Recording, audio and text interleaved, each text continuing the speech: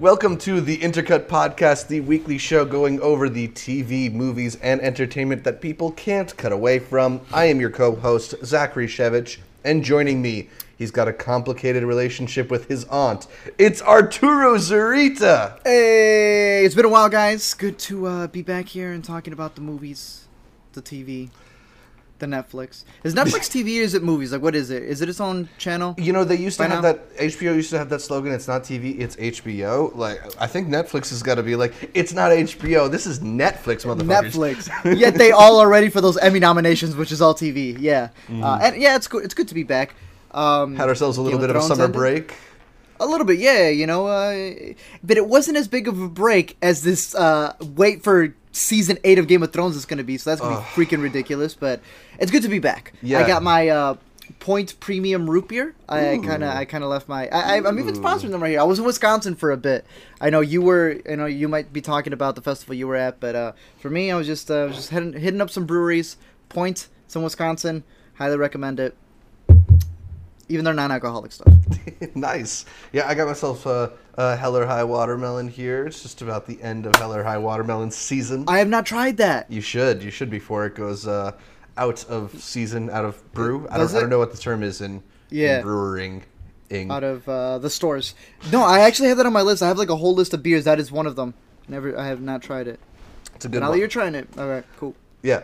So, yeah, in a little bit, we'll talk about that huge break between seasons of Game of Thrones, get into a little bit of Movie Pass talk and more Game of Thrones talk. But first, we start this podcast the way we start every podcast. Art, what have you been watching? To catch up, I thought, let's see, what did we have? We had Logan Lucky. Mm-hmm. Thought it was decent. It was cute for what it was. But honestly, it felt like Soderbergh made a rental. Like, he literally, this is his Netflix movie that he should have been here just parodying himself. The two recommendations have been saying this for the longest time. Brigsby Bear, Wind River, two of the ones that I saw at Sundance. So I brought it up in the past, brought it up now. We'll continue to bring it up. Watch Wind River if you can. I feel like that's got the wider release. I've seen that in more places. Yeah, it's actually been doing okay at the box office. I think it's number 4 this past weekend. Ooh, that's nice. For Wind River is a huge number. It's huge. So. That is huge. Yeah, because I felt like it just came, and I'm like, does anybody know that this is like one of the best movies of the year? Mm-hmm. I have yet to see it again, which is why I haven't made a video or anything on it, but I do want to make something. Because yeah, but I saw your new video on Brigsby Bear, your favorite movie so far this year. 2017. Call me out if you want, but I can guarantee you I know when something's my favorite movie. Nothing is yet to... You know what I mean? It's like when you get married. It's like, how do you know she's the one? You still got your rest of your life to live. It's like, you just know. Mm-hmm. And I just know Brigsby Bear is. I've loved seeing other people watch it and come out saying that it's their favorite of the decade as well, and I'm like... Yeah, that's always awesome when you get that kind of response to, especially a movie like Brigsby Bear, which, I mean, let's face it, like, that's not what you normally think of when you think about, like, best of the year, best of the decade, or something like that. I still haven't caught up with that, but yeah, based on your recommendation, I really, really need to see it. Super personal, so it's not one of those where it's like, not everyone's going to like it, and that's kind of what makes it better. Mm-hmm. I don't want to spoil it, that kind of actually goes with the story. The fact that nobody else may know about it or likes it, but you do, is what makes it special. Awesome. I haven't seen as much in theaters. I've been catching up on some of the Netflix shows. I finally caught up on the OA, which, like... What'd you think? Man, that show's pretty. I think a lot of the stuff that Zal and Britt do has, like, beautiful moments, but wow, that was unsatisfying. He's the same one. They did The East and all those, right? Yeah. I'm kind of desperate to see them... I really like that they work together so much, but I want to see them take on a script written by anybody else. One that isn't nearly as self-serious. Maybe something that has a little bit of comic relief for a change. Yes. Something that doesn't cast Britt Marling as, like, this vacant vessel of, like, godliness. It's just... I think they threw out so many threads, and there was a few that I found interesting, and I was kind of there for it. Would you say they left a lot of doors open? Man, all the doors open. I'll be honest. I saw 4 episodes, and then I turned to my girlfriend, and I said, "Spoil the rest of this for me." And the moment she spit out one line about what happens at the end, I was like, "You had me sit here through 4?" Yeah, I don't know. I mean, I had this. There's a few people recommended this to me, and I kind of dig Zal and Britt's stuff, but like, I couldn't I sat through all 8, and I really cannot believe they were going to make a second season of this and not make more like Girl Boss or something. It's just baffling to me how little it adds up to, how we don't get much there. So I've been trying to cleanse my palate of that with some Netflix stuff. I saw Wet Hot American Summer 10 years later. I'm still saving that one. Yeah, I mean, you know what you're getting into with the Wet Hot series.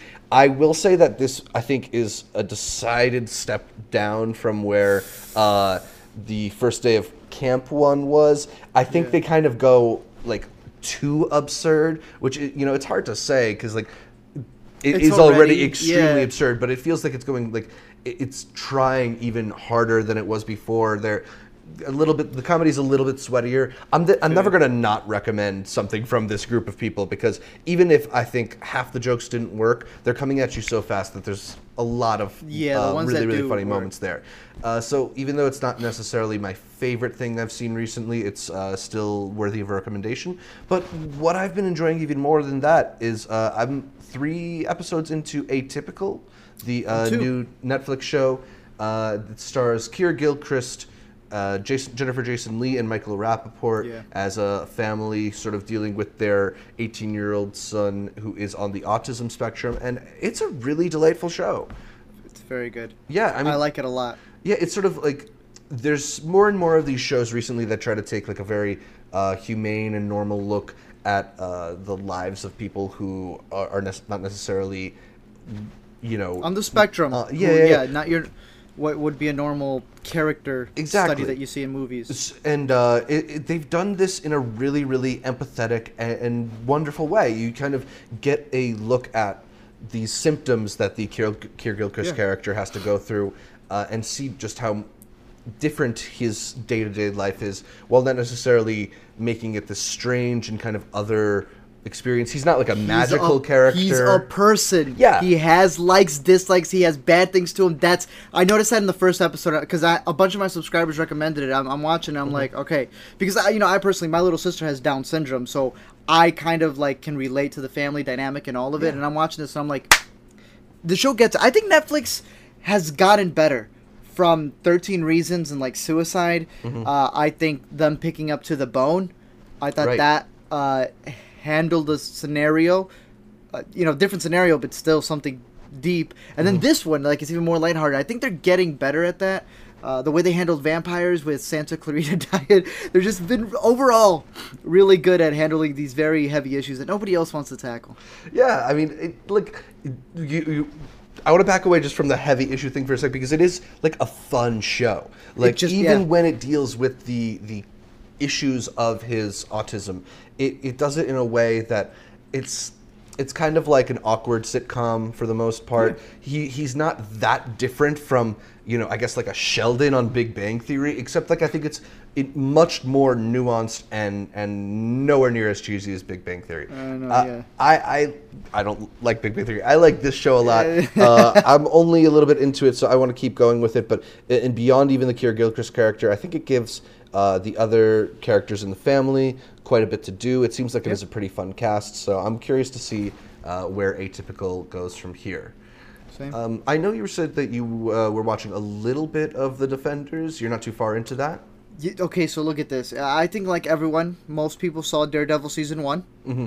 You're like, hey, that's not bad, right? Yeah. And then, cool, they came out with, the hallway fight. They all have these.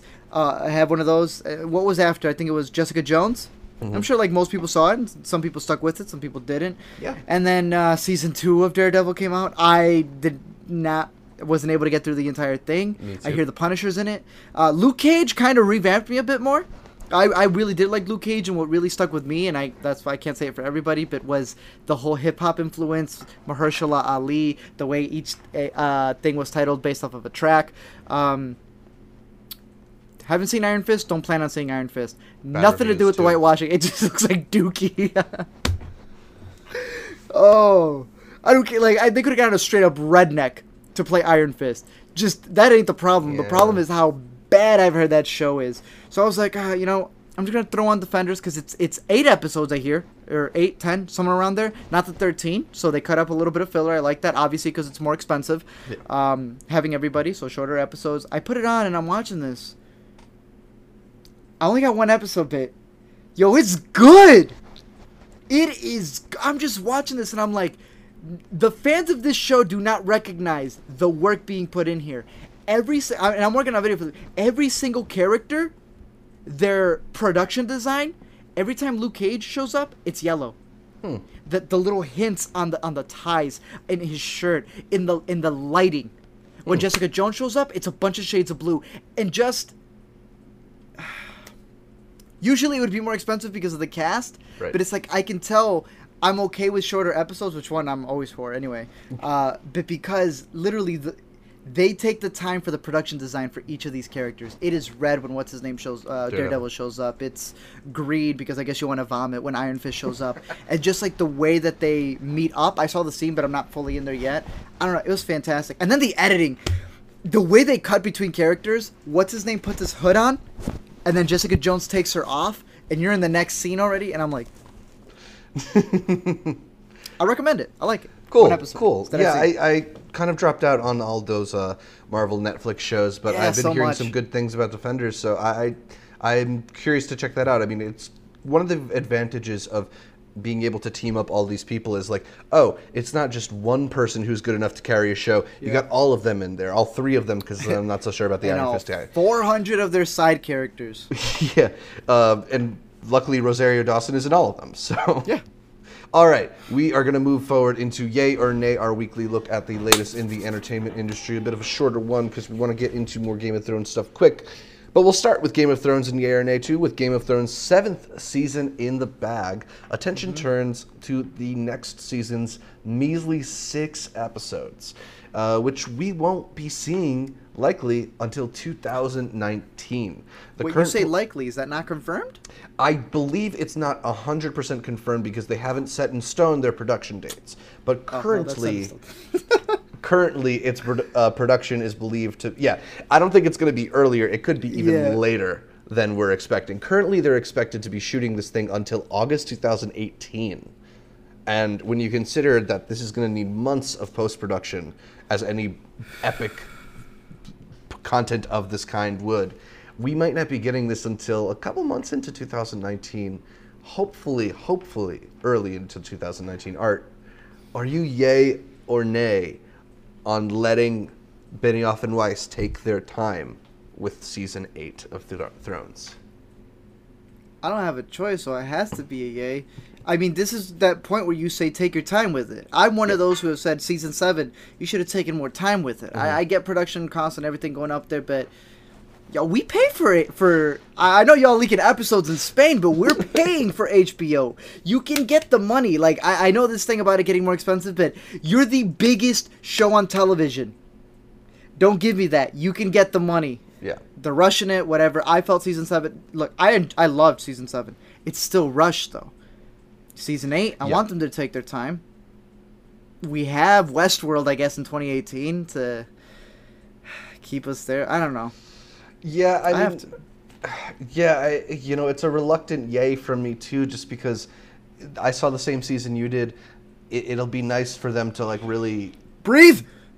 Yeah. There's a lot going on. They need to chill out, and they've only got six episodes left. Granted, these are supposed to be supersized episodes. Yeah, I'm cool with that. There was that report that every episode is supposed to be at least 90 minutes long, which is crazy. 90 minutes, and with the pacing they got now and how they travel, we're probably season 8 is gonna be 8 years long. My only question is, if we're getting these feature-length episodes, can they not split it up and give us a couple in 2018? I'll take 3. Exactly. Give us a Sherlock season. I'll take 3. Sherlock thing, yeah. I'll take 3 at the end of 2018 happily, even if it means that it's not like a proper season ender. But man, who cares? It's gonna be whatever happened to the mid-season.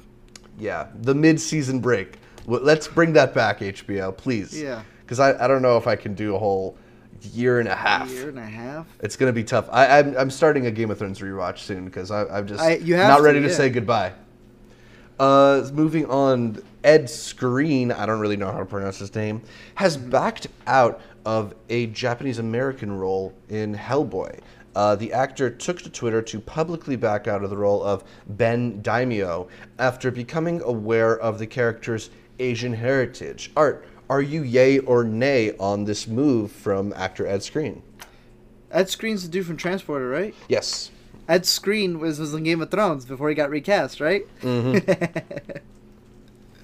That man he went from Bravos. He had no problem taking that role. Or maybe he dropped out. Maybe he dropped out. That's why they recast him for the better-looking Dario. I get it. And I get it from his standpoint. I don't care. Yeah. To be completely honest. Because I don't know too much about the character, so let me back up from that, first of all. If the character is very enriched in Asian culture, right? Like, everything about him was that, then okay. You said Hellboy, right? Yeah. If he's going to be CGI, you know what I mean? And again, I don't know the character. They cast you for a reason. Right. You leaving, they're just going to cast somebody else who's probably still not Asian. I guess the argument would be because he's kind of done it in this public way, like, it would be a really bad look for them to not... Like, now he's put pressure on them to... But that's bogus, too. Yeah, I mean... You moron, no one's going to hire you then. Why would you do that? I felt like the reason he did it publicly was sort of to be like, I'm an advocate. Look at me. I am an ally. I am a good guy. Yeah, well, ain't nobody watching your movies, first. So I think his casting was announced about a week ago, and that he started to receive backlash. So I don't know how much of it That's what it was. Is him sort of just like angling for that ally thing, and how much of it is him just being like, I can't go through another year of being called a racist or whatever it is. Another year, not another one. Not another one. The last time. Look, I'm gonna give it I'm gonna give it a reluctant yay, just because I do think it's like a noble gesture on his part.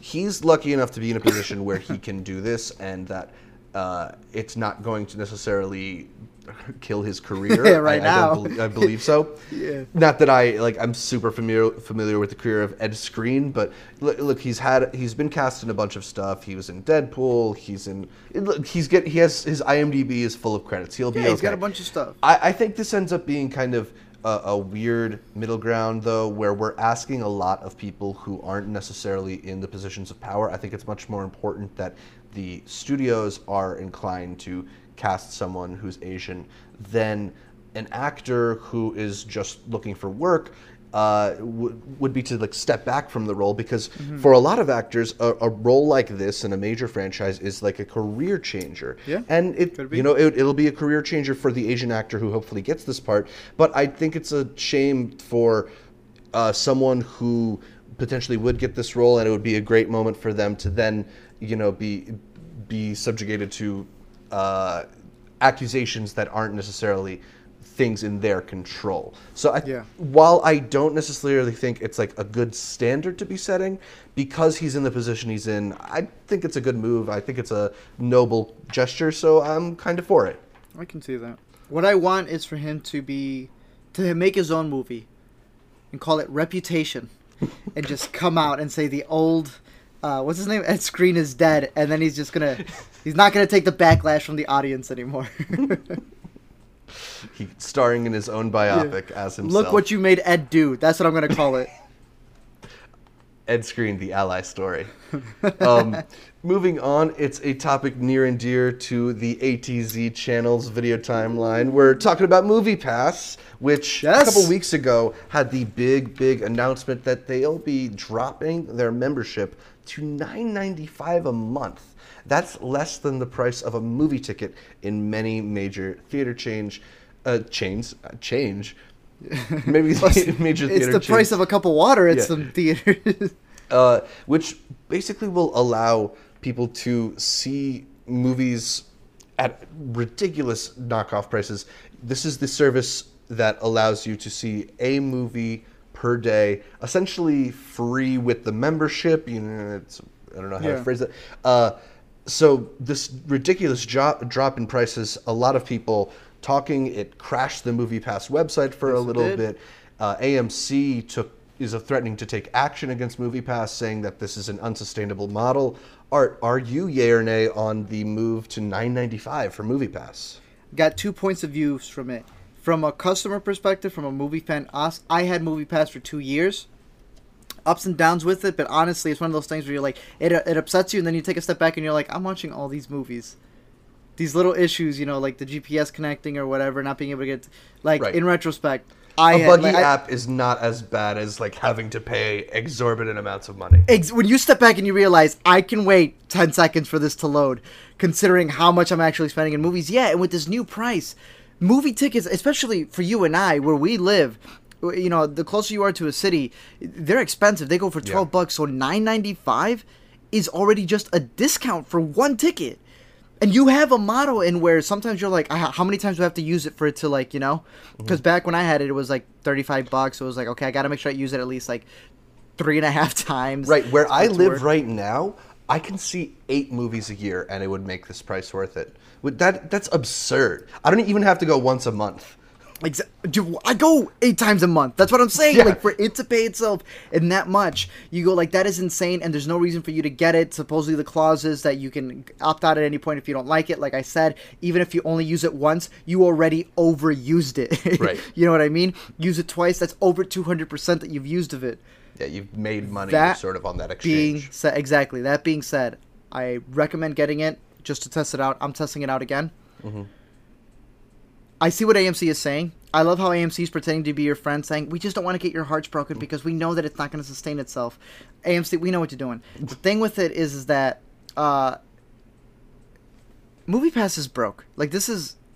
They're broke. That's why they are getting a bunch of money from this marketing company, this analytic company that's getting a bunch of your information. What possible information could they be getting from you that they're willing to give MoviePass?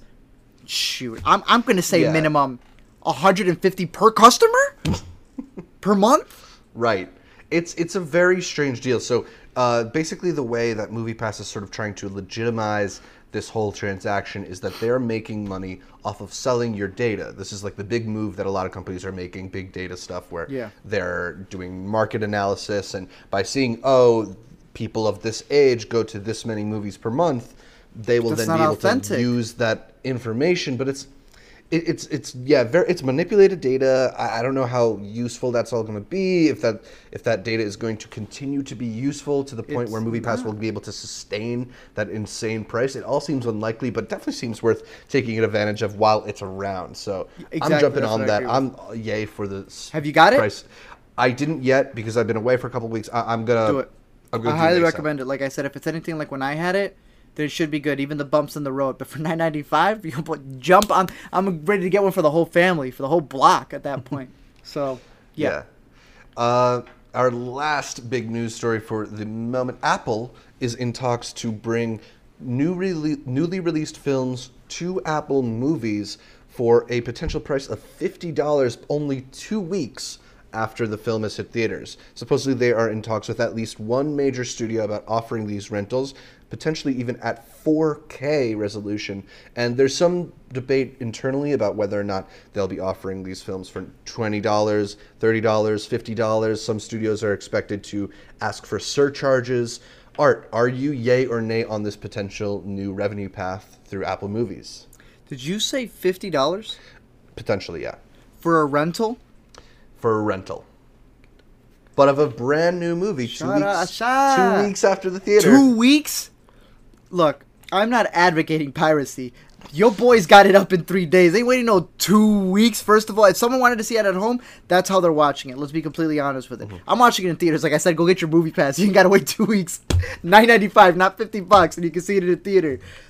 No, I'm not a fan of that because I also think it hurts the quality of the movie, I feel. Mm-hmm. Because they're banking on different demographics. They're not pushing everything for the theater release. And if they're releasing it at home, I'm sure you and I agree that certain movies need to be watched in theaters. Right. And if they're customizing it because they know you're going to rent it on your iPhone, then when you're watching it in theaters, it's a bogus experience. Like I'm sure you and I both agree. We're the ones who want to go to the theaters. We don't want to see those movies downgraded because they're waiting for it to make money on that.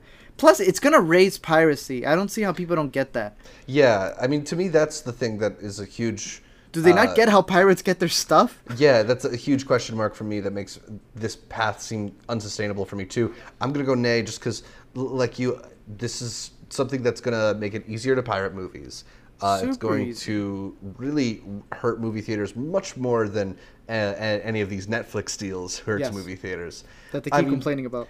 I do like the idea of movies going to VOD more quickly, but I think that this like exorbitant fee, this like mythical idea that a 2-week window is going to somehow alleviate the concerns over whether or not it can make money.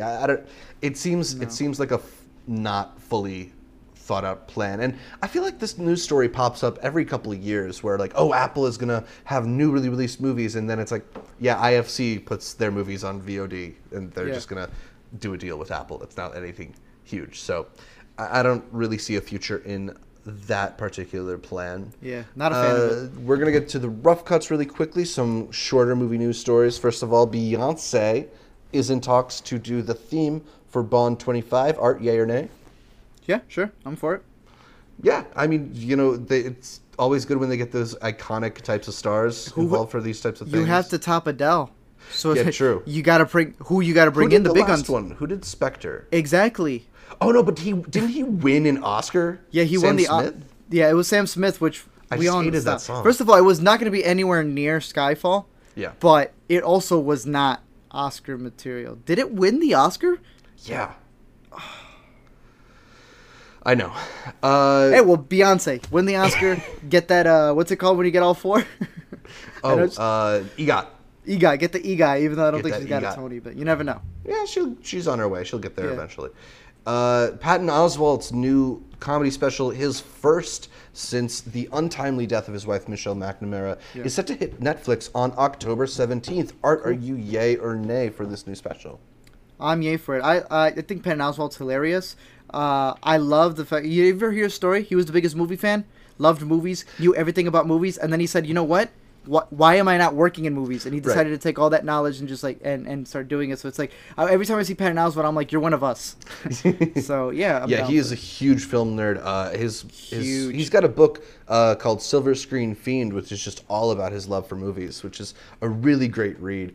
I'm definitely yay on this. I've been a big fan of his comedy for a while, and just it was a shocking news story to hear when his wife suddenly died like that. But his posts on Facebook are frequently very like life affirming. So I'm very curious to see what kind of special he's going to put out there, having been through as much personally as he's gone through recently. And the best comedy is often fed by stuff like that.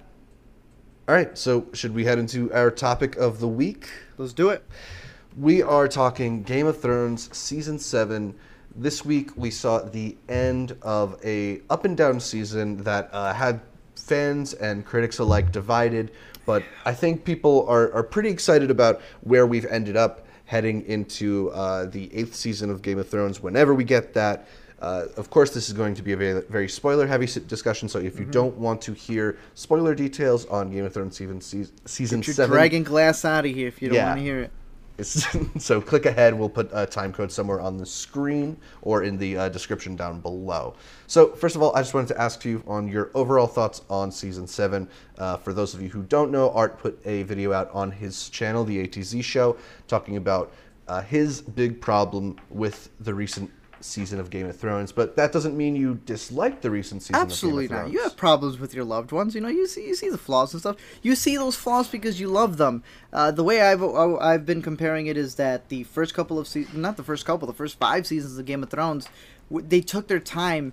The reason they were so awesome is because they're like, we're HBO, and man, I personally felt no filler. They used all 10 episodes, every minute of each episode, to really tell a story. All these characters, they would show them to you. Like, it felt rewarding.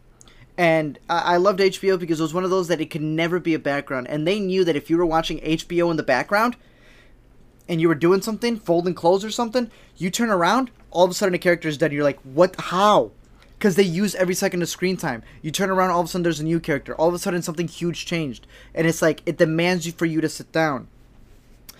Not that Season 7 is bad in any way, shape, or form, you know what I mean? Like, you can look at your top 10 list and be like, both of these movies would not fit in each other's worlds and the rules that they've set, but they're still good for what they are. Season 7, I think, is a fantastic action fantasy and probably the best of its kind. But I felt Game of Thrones has always been not so much a fantasy world, but a medieval world with elements of fantasy in it. Do you get what I mean? Yeah. And I think what a lot of people have been arguing about is just like, oh, well, it has dragons. Why are you complaining? Because within its world, it still has rules. Yeah, no, so this is the Gremlins example that I like to tell people. Like, look, it doesn't matter how ridiculous your world is. If Gremlins set up 3 rules for the world and followed them, that's all you need. If you establish something and you don't continue it, that's what's going to... Yeah, like, you have dragons, but if the dragon suddenly spurts a second head, people are going to be like, what the hell was that? Because we didn't establish that dragons can do that. You just have to establish what people are capable of, and then it's not going to be a mind-blowing thing. So, I like you, thought that was a little bit jarring. I think, for me, I ended up forgiving a lot of it just because of my knowledge that this is ending, you know? Yeah, again, that's my biggest... It's the pacing. It's like I get things can happen. I get it. It's just the pacing. Yeah, I mean, like, you know, to me, it's like, do I want to see 3 episodes of Jon taking a ship to Dragonstone, or do I want him to just get to Dragonstone? Yeah, and that's valid. It's valid. Yeah. Does that mean I think it's great television? No, but I at least forgave those sort of logic leaps that weren't necessarily crazy. For me, the bigger problem was that, like, I think a lot of the interactions were a little bit dumber than normal, where Game of Thrones does a really good job of setting you up on, here's the characters' motivations, here's what complicates them, and things just seem to naturally come together in a way that seems fated. And when you have them sort of putting together this, you know, really last-minute plan, like, let's go grab a White Walker or a White and bring it back over the wall. Yeah, let's have all those moments that Littlefinger wasn't looking at us and just be like, ah, ha, ha, we weren't really mad at each other. Yeah, no exactly. one does that. Like, it seems like there's a lot of... Benioff and Weiss talked a lot about how they had certain things in mind. They knew that they needed to get the dragon over the wall to have this ice dragon moment. They knew... Checklist. They talked about... in the behind the scenes of the last episode, that they've known for a long time the penultimate season would end with the wall coming down. So I think there's a lot of, like, we need to get from A to B. We just gotta figure out what's in the middle, and it's not it doesn't feel as consequential or as linearly logical as a lot of the stuff that's based on the books did. Oh, no, I agree with you. Like, what you just said, the checklist is what we've seen in a lot of other things. I won't bring up The Walking Dead, but I'm going to bring up The Walking Dead. You know that the way they do that show is that we got to get to this, this. They have to arrive here by mid-season, and by the ending, it's going to be right. Yeah, it's going to be right when Negan shows up, and we can't show anything else. What are we going to fit in between? I don't know, but those are your marks. Fill them in. You know what I mean? And then they just drag it out. What were some of your low points then for this season while we're sort of criticizing it? Yeah. Were there points where you really kind of felt disappointed in Thrones? I just want to clear up. We're nitpicking doing all these things, but we adore the show. Like, I know some people... We'll get into our high points in a second. Yeah, there are some people who legit think there's nothing wrong with the show. Yeah. Brah. It ain't made by God. It's made by people. Please. There's bound to be... Literally...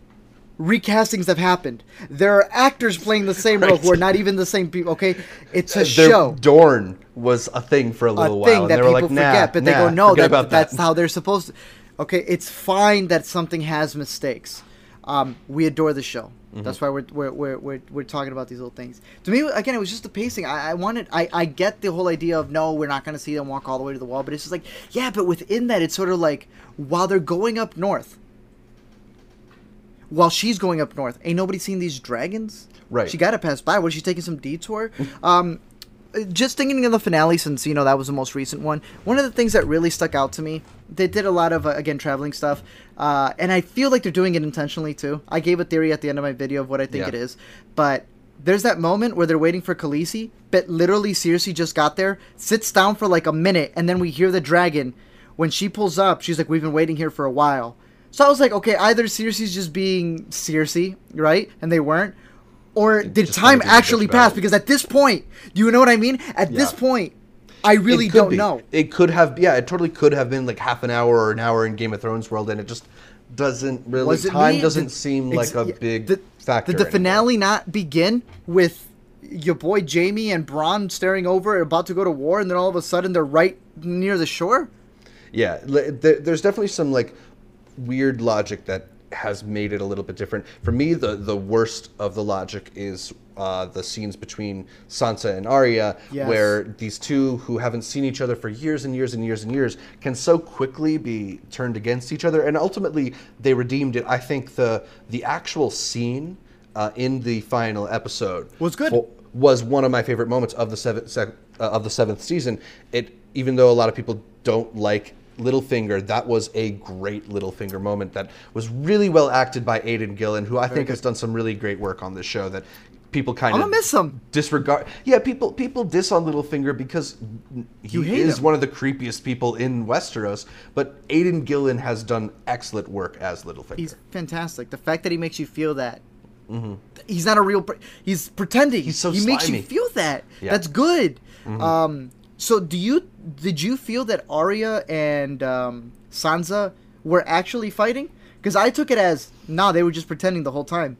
So, to me, it does not make any sense for them to have been pretending until the end. Exactly. I think, to me, because Sansa has that line, "I'm a slow learner, but I do learn." To me, that was actually the best line she has ever said. To me, that's her sort of being like, I didn't see what you were doing at first, but now I do. So I think there was legitimate conflict there, and to me that doesn't make sense. It doesn't make sense to me either. Why, when there's so few Starks left, when you're so close to the seat of power, would you do that? Figure it out. Just talk to Bran, who knows everything about everything. We're going to get to my boy. But no, I completely agree with you. Like, you see them fighting, and you're like, this doesn't make any sense. Both of you are smarter than this. Yeah. But even within the fake fight, that's why I'm like, it has to be that they were faking it, right? But it doesn't make sense that you're faking it because Kaiser Soze doesn't limp when no one's watching him. Right. You know what I mean? Right. So why would they? If clearly they're in private, why would they be arguing? And then I started thinking, okay, you're trying to maybe do a setup, and it ended up being a setup. Maybe they were arguing, whatever it was. The arguments they had, in and of themselves, not that we're thinking you should be smarter than this. What they were saying made no sense. What did you do when Dad was about to get choked? Why didn't you go save him? Well, you didn't do anything either. Yes, she did.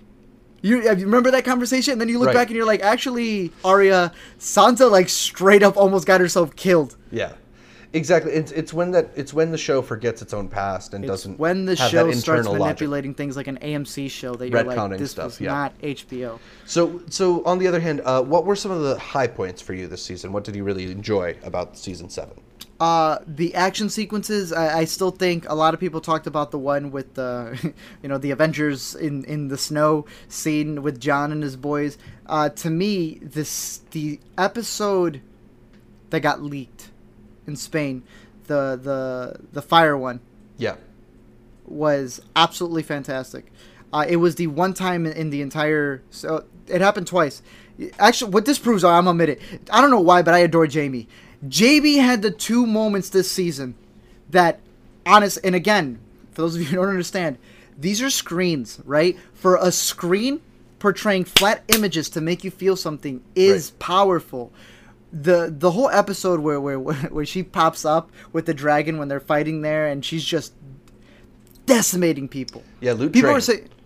People keep saying they're like, oh, there's too many fight scenes. I'm like, but each one is different. Like, Battle of the Bastards was dope, right? That long shot, the them coming against them, all of it was insane. But they do a very good job of bringing variety to those battles. Exactly. Scenes. There's no bodies. They just disintegrated. All right, that's dope. We're building it up. Then you give Bronn that long shot, that long take, which was awesome. Which I'm a sucker for and was fantastic. This is like we literally can make a list. The one at the Knights, at the wall. Remember that one from back in the day? That was dope. That was just all from oh man. Or the Battle of the Bastards. Battle of the Bastards. This one. There's so many, but they then followed it up with literally the moment that I was like, because I thought it was going to happen. Yeah. Jaime goes straight forward, and it was when you have a character playing the audience, which was Tyrion at that moment, saying no, just run. Right. And we're in the 7th season. I was so surprised when he didn't bite it right there. I mean, that's to me was a moment where it seems like Game of Thrones in an earlier season would have just done that. Because one of the things that made the show special was the feeling that they could take anyone from you at any moment. Yes. Even when they brought Jon Snow back, the fact that they took him once was hugely shocking. Yes. So I just think like, it's, even though that was a great moment, it did end up getting sort of almost negated by that beginning of the next episode. I thought the battle was really great. To me, some of my favorite moments were in the way that they reunited a lot of characters. The walking and talking in the 7th episode, 6th season, where they're beyond the wall. And they're doing, the Hound is talking to Tormund about Brienne. And I love when the Hound and Brienne were talking like parents. Yes, exactly. They're like Arya's begrudging step-parents or something like that. Yes. It's, moments like that are beautiful where you are able to like appreciate the shared history these characters have. When Podrick finally sees Tyrion again after several seasons separated. I was sitting here for the finale, and it's just like I'm giddy watching Cersei talk to Dany and then Cersei turn and talk to Jon. Like, it's been so Those long are the moments coming. that made Game of Thrones so dope. Yeah, just the dialogue ones. I really think they've done a really great job of weaving all these characters together. Yeah. Even if the pacing has been weird, just the way that they do eventually meet is really beautifully done. And to me, that's one of the problems I have when people say, "Oh, the writing on the show sucks," or "The writing on the show sucks now." If you're saying that, you don't know how to criticize writing, because there's a lot of different aspects to writing. Structurally, the show is still brilliant. It's just in some of the pacing that the pacing's quicked up, but yeah. And so just the Cersei interaction, like I was saying, the Jaime scene where he almost died, I was like, oh my goodness, that had my heart racing. And then the season finale, literally I don't want to call it my favorite scene, but the one scene that got me, like the one scene where I'm like, in that 90-minute episode where I finally went like, was when I thought Cersei was going to pull out the Hound on him. There was 2 moments where she almost turns to the mountain. First with Tyrion and then with Jaime. The one with Tyrion was just like, I don't know. I kind of feel Tyrion is the Daryl of the show. Daryl in The Walking Dead. If he dies, they riot. Like, I really don't think that's going to happen. So I was like, whatever. But honestly, I feel like Jaime's going to bite it. So when I saw him with the dragon one, I'm like, he's dead. Like, there's no way. And first of all, I kind of... Have you seen it? When you rewatch that scene, he's on the horse. And it's like 2 inches of water. And then Bronn saves him. And it turns into the lagoon. Yeah. Just again, the logic is yes. What you were saying, and again, we're not one to say, but I feel like, yes, in older seasons of Game of Thrones, it wouldn't have been dragon number B to have bit the dust. It would have been the dragon we've been seeing over and over and over again. Right. What would have been the most dope way? One of Khaleesi's dragons dying, and that changes her whole motives. But he died because Jaime killed him. Yeah, and Jaime died doing that. That would have been insane. A dragon and Jaime dying, that is... Or at least doing a little bit more to make us care about, what is it, Viserion? I don't know that about a dragon. Yeah, like, it was... Why does he have holes in his wings? How does that work aerodynamically? That was doesn't work aerodynamically. It also made no sense because he had no holes in his wings. But didn't he kind of like burn when he was falling up? Yeah, it does look pretty.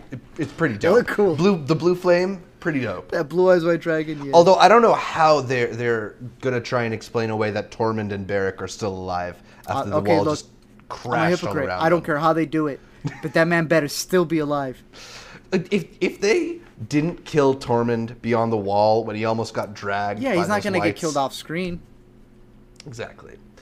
So we've talked a bit about some of our favorite points, some of our least favorite points. I did want to mention, building off of your Jaime point, that I thought this was an excellently acted season from Nikolai Coster-Waldau. I would love to see him get some Emmy or Golden Globes love. He should. He's just been so conflicted, so morally conflicted. Every range, yes. You can really feel that in his performances. But I've also thought that in the later episodes, particularly this last episode that Tyrion was very good. I'd love to see Peter Dinklage once again sort of be mentioned in the Emmys conversation. Were there any other actors that you thought were particularly good, particularly interesting, or just the usual?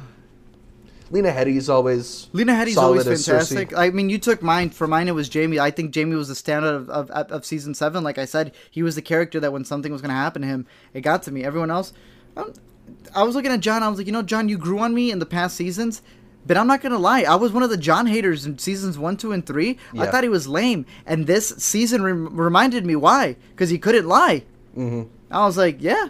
I mean, that literally took me back. I was like, that's right. I thought you were lame. All the kingdoms of the living, but you couldn't just tell a little white lie. Yeah, exactly. I haven't hidden the fact that I think Daenerys is kind of annoying. I guess Tormund? But that's not really in acting. That's more just like in a character that I like. Bronn as well. These are sort of the side characters that I really enjoy. I love seeing Tormund, Bronn. I think it's also been fun to see the Hound sort of become softer and a little bit more caring. That would have been another one, yes. Seeing him freak out a lot more. Yeah. The first time we see him, he's scared of flames. The second time we see him, he can't take care of the polar bear. The polar bear. The third time that we see him, the conflict with his brother. Still wanting to kill his brother, who's already dead. But yeah, I like that he got stuck with the job of carrying that box. The Hound gets the worst job. With Scooby doing it, was like, huh? That was funny. So, do you have any predictions for season 8? Well, I've been telling you this. All right, let me throw you out these predictions. The prediction has been all along, Daenerys is going to be the bad guy. What are the writers' names? The producers? Benioff and Weiss. You know how I say don't watch trailers? Mm-hmm. Don't watch the after specials for Game of Thrones. They don't know how to shut up. No. So in after the episode where Dany and Jon see the etchings in the cave, they're talking about how, like, yes, this is the beginning of an attraction. Like, don't tell me. I want that to... You remember, yes. They've been doing this all the way back. I remember back, and I kind of, because I wasn't watching them, so I can't fully guarantee, but from what I remember, they kind of also gave away the Jon Snow coming back thing. Yeah, they just the way they talk about it. He's like, if there was one character to come back, it would be him. And we're smarter than that. Earlier in this season, as I was watching it, because I always just watch them because they do add some like really cool tidbits in there, but they don't know how to shut up. Yeah. And as he was talking about it, yes, you took exactly what I was going to say. When they practically say, "Oh yeah, there's a sexual attraction there," I was like, I didn't fully read that. I figured you just told me, right? Like that didn't read to me. Whatever. Exactly. And then again, they do this sort of at the finale. Where they mention in the behind the scenes, like, this might be. Well, it could be the beginning of the demise between these two, and things are going to go very, very terrible, and they're not going to be the same again, which really sucks because they just started kindling, and then it goes. I mean, thanks for confirming what I thought, right? Yeah. But really, get us to root for incest, and then pull the rug from out and under then us. pull it back. Yeah, it's insane because it's going to be the case. You know what? I've been saying it that Dany is that person who doesn't, she just bend the knee, bend the knee, bend the knee, bend the knee. That's all she's been saying. And it's literally getting to that point that when she realizes, oh, well, you're all, patriotic to your family, shouldn't it be the rightful person? Then we're going to actually see who she really is. Right. And see her go. See a test of how good of a leader she really is. Exactly. And she's show you that she really doesn't want to give it up. So go full that's Mad my Queen theory or something. there. I still think Tyrion is going to take a hold of a dragon at some point. Theories with the White Walker is a lot of people believe it's Bran. Yeah, Bran a lot ends of up people time are saying traveling that. all the way to the back, gets stuck in a body. I don't see how he would walk. That seemed a little I don't know, it weird. doesn't make whatever. I do like the one someone says it's Rhaegar. That Rhaegar never died. Which would be Jon's dad. Yeah, and that's why he's able to ride the dragon. That's kind of interesting. I mean, I think he's supposed that's to why he keeps be looking a at Jon. Stark, but that's kind of... I mean, that would complicate the whole incest thing even more. But for what? I think the Night King is supposed to be a Stark. Oh, he is? Okay. I think. But I don't really know. there's a lot of interesting stuff. I don't really expect the Bran Night King thing to pay off, but I think that's kind Bran's of like an idiot. Yeah, and he has all of it at his disposal, and it takes what's his name to be like. Actually, they were married. Like, I think if Bran were to be the Night King, they would use Bran more. But it seems like if Benioff and Weiss could, they would have just like eliminated Bran and like not used him. Like they're kind of just keeping him along to be useful in to small be a convenient tidbits. plot. Yeah, he's kind of convenient. I'll say he's this: not really one of my the theory that I characters. had, and other people have said this about that Game of Thrones is pretty much the final episode of The Office or the final season where it's just all a retelling. I think goes hand in hand now that Bran has met Sam, and Sam would be the one retelling. That was the one thing that you needed to add to your theory. Exactly. If this is all Bran and going throughout history, he's then telling it to Sam, who can write it down. Because I'm not sure Bran knows how to read and write, although he does know everything. Not. But okay, let's be completely honest. We know who's going to do all the work. It's freaking girlfriend. Gilly. Yeah. That's got to be the best gift. You've seen it, right? No credit. Yeah. When your man takes all the credit. Other predictions for season 8. I mean, I think the thing that's going to be really intriguing is to see how they play out this whole living versus dead, because you can't just kill off the Night King in episode 2 of season 8. But then again, is it going to be interesting? Is it going to be interesting if we a whole nother season? No, and we also got more important stuff because I never cared of. They're the first thing that's shown in Game of Thrones. In the first episode, it's the White Walkers. The White Walkers. They're the first like things dead that horse shown. parts. Yeah, the dead horse with the spiral. Yeah, we have to get an answer for like what all those spirals and stuff mean. Yeah, I don't think we're ever gonna get that, but they were the first thing that were shown. I never cared about them. I always cared about everything else, the actual Game of Thrones. All the political stuff. So I really hope it gets there. Speaking on that side, who do you think's gonna kill Cersei? And 2, she ain't pregnant, right? I mean, do you... okay. No, 100%. Do you think... You are sure she's not pregnant there? You don't think this is just a ploy? I don't have an after-episode clip from Benioff telling us, but easily she did that to manipulate Jaime, 100%. And Tyrion. And when she was doing it with Tyrion, I noticed the cutaways and her doing this, and I realized... she's so smart. Right. She knows Tyrion is that person who does the Sherlock thing, and she's like, all right, I'm just going to give him the clue. And I'm going to say something that's going to have him connect the dots and be like, oh my goodness, I figured out something. And she's like, that's exactly what I want you to know. Because as we see what happens later, it was a setup to make him believe. She waits until he says that I cared about your children to drop that. So that's an interesting point. She's smart. I do think that to an extent that like that's always been Cersei's thing, is like assuring that the Lannisters stay in power, and if there are no more Lannisters, it would be weird for her to be acting this way. That being said, like there is that prophecy from the books that she will only have 3 children. It can't happen. Again, rules. Do you get what I mean? Rules. Yeah. I think that she doesn't end up having a kid either way. That she'll be killed. There is the idea that of the whole Valonqar thing. Little brother, little brother will kill her. I think though, so the show doesn't actually mention Valonqar. That's a book only thing. I think that they might use that to end up having Arya still find her way to King's Landing and kill her. I think Arya, now that she's sort of like gotten back to her family, can sort of refocus on her list. So I wouldn't be surprised if Arya ends up taking care of not just Cersei, but the Mountain too. Sure, why not? I'm kind of tired of Arya. Yeah, I mean, it was a weird turn for her this season. Very weird. Yeah. What other things are going to drop for season 8? I mean, we have a long time, but... Do you think the show ends with Jon on the Iron Throne? No, I think it ends with no one on the Iron Throne. Interesting. I think that the potential interesting way that the show could end, I think it's more likely for the books, is that the White Walkers just wipe everyone out. Which would be dope. It's the like you should it's their have story. Listened. It's the climate change analogy the whole way through. Like this looming threat was bigger, and you should have been paying attention to it. And then we get a spin-off. They don't. I mean, talk. Game of Thrones is planning that. HBO is planning that anyway. They want all sorts of prequel series and stuff like that. So why not just give us better Oh my god. got money for a spin-off for episode. Benioff and Weiss are just tired of making the show. I'm 100% sure that's what it is at this point. They decided we will do this for 2 more years. We'll put in all of our effort, but then we're done. We want that Confederate money now.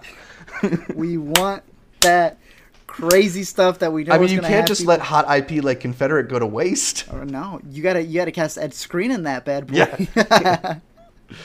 Yeah. So we move on to our final segment from the topics of the week, to New to See, where we go over the new movies in theaters and on streaming. Starting with the new in theaters, not a whole lot. We're in that season of August, September, where they kind of don't give you much really interesting until the fall awards season movies start to hit. Yep. We are finally getting Tulip Fever, the long-delayed film that I believe was originally shot back in 2014 by director Justin Chadwick. This stars Alicia Vikander, Dane DeHaan, Jack O'Connell, and Zach Galifianakis. Yeah, this one I want to say played at TIFF 2 years ago, 2-3 years ago. So that's not good. Finally, the Weinstein Company is putting it out, but it has pretty bad buzz around it.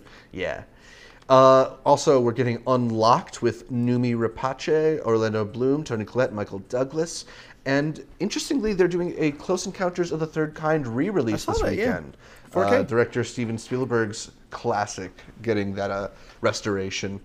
Also, in limited release, let's play a quick game of Have You Heard of Any of These titles? Art, you ready? Let's go. Dolores. No. Viceroy's House. No. Do It Like an Hombre. Oh, Do It Like it. No. The Teacher. No. Temple. No. Jackals. No. And I Do Until I Don't. I don't. Yeah, a whole bunch of limited release coming out apparently, but not a lot. On Apple TV? Very heavily advertised. I actually did see I Do Until I Don't, that last one. It's the new film from Lake Bell as a writer-director. She also of course you would. Stars. Yeah, that's kind of my corner, is the Lake Bell corner. It's okay. It's a pretty enjoyable, unromantic romantic comedy about a couples who are sort of hitting some marital strife, but so a Lake Bell movie. It all sort of turns out nicely in the end because it's a Lake romantic Bell comedy. Movie. Sounds good. Yeah. It's fine. It's fine. I have a review coming out in Time Out, so look for that on my Twitter.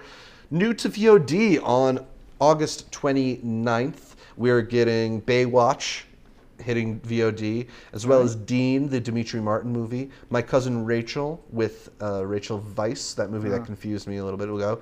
And a new film starring Penelope Cruz called The Queen of Spain. Have you seen Baywatch? I have not seen Baywatch. Cool. I'm probably going to watch it at home because I heard terrible things, and I also feel like it's one where you want to drink with your buddies and make fun of it. Yeah. So it's 2 hours long. Is it really? Yeah. Ugh, who has the time for Why? that? I don't need that much Zac Efron in my life. New to streaming, Netflix on September 1st is getting a whole bunch of new movies, including Gone Baby Gone, Pulp Fiction, Requiem for a Dream, Jaws 1, 2, 3, and Revenge, and Narcos Season 3! That's right, Season 3's coming out. Yeah, Should probably watch Season 2. Yeah, maybe you should catch up on that. I actually have not even done in Season 1, but I know a lot of people really love Narcos. Yeah, Netflix claims it's one of their most watched shows. I don't really know about that, but... and also on September 2nd, Netflix is getting Vincent and Roxy. This is a kind of hard-boiled, dark horror drama kind of thing. And it's a pretty cool movie starring Emile Hirsch, Zoe Kravitz, and Scott Mescudi. I saw this at Tribeca 2 years ago and really enjoyed it, so it might be worth catching up with on a Sunday afternoon, something like that. HBO Go on September 1st is getting a whole bunch of new comedies, including Austin Powers, The Spy Who Shagged Me, Dumb and Dumber, How High, and The Hitchhiker's Guide to the Galaxy. They're also getting some new Al Pacino films like Scent of a Woman and Scarface. On September 2nd, HBO Go is unveiling A Monster Calls, that Liam Neeson CG, almost BFG kind of movie. I don't know. I didn't see that one. And unveiling Sesame Street Season 47. Now that HBO finally has the rights to the new episodes and such. Art, knowing all that, do you have any picks for the week? Picks for the week. Defenders, Atypical, And that's it. Watch those in the comfort of your own home. Oh, and of course, if you get your movie pass and you get it for $9.95 and it comes in the mail, make sure you go watch Brigsby Bear. Support it. Yeah. I'm going to go out and say Wind River. I haven't seen it yet, but it's in the top 5 in the box office, which seems strange for a Taylor Sheridan movie. So I'm going to do my part and try and keep it there. I'm going to catch up with it finally, and I know you recommend it as one of your favorites of the year so far. Really so I want to catch up with that and talk to you about it because I'm a big fan of Taylor Sheridan's writing as a guy who did the screenplay for what was the villain movie? Sicario and Hell or High Water. Yeah. So I'm all for Wind River.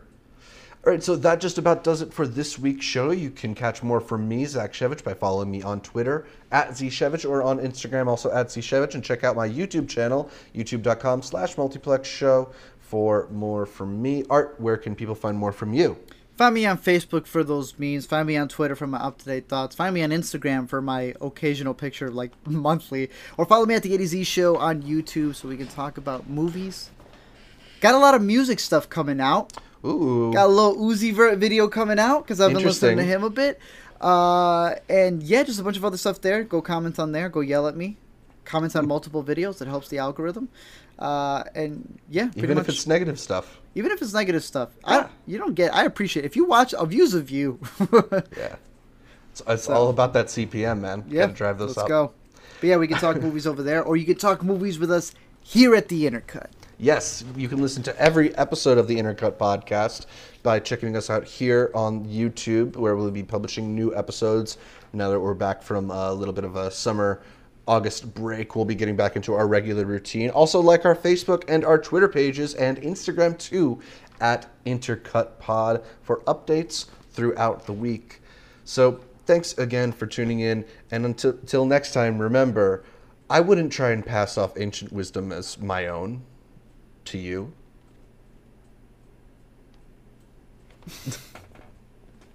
Was that a quote from something? Yeah, that was a Game of Thrones thing.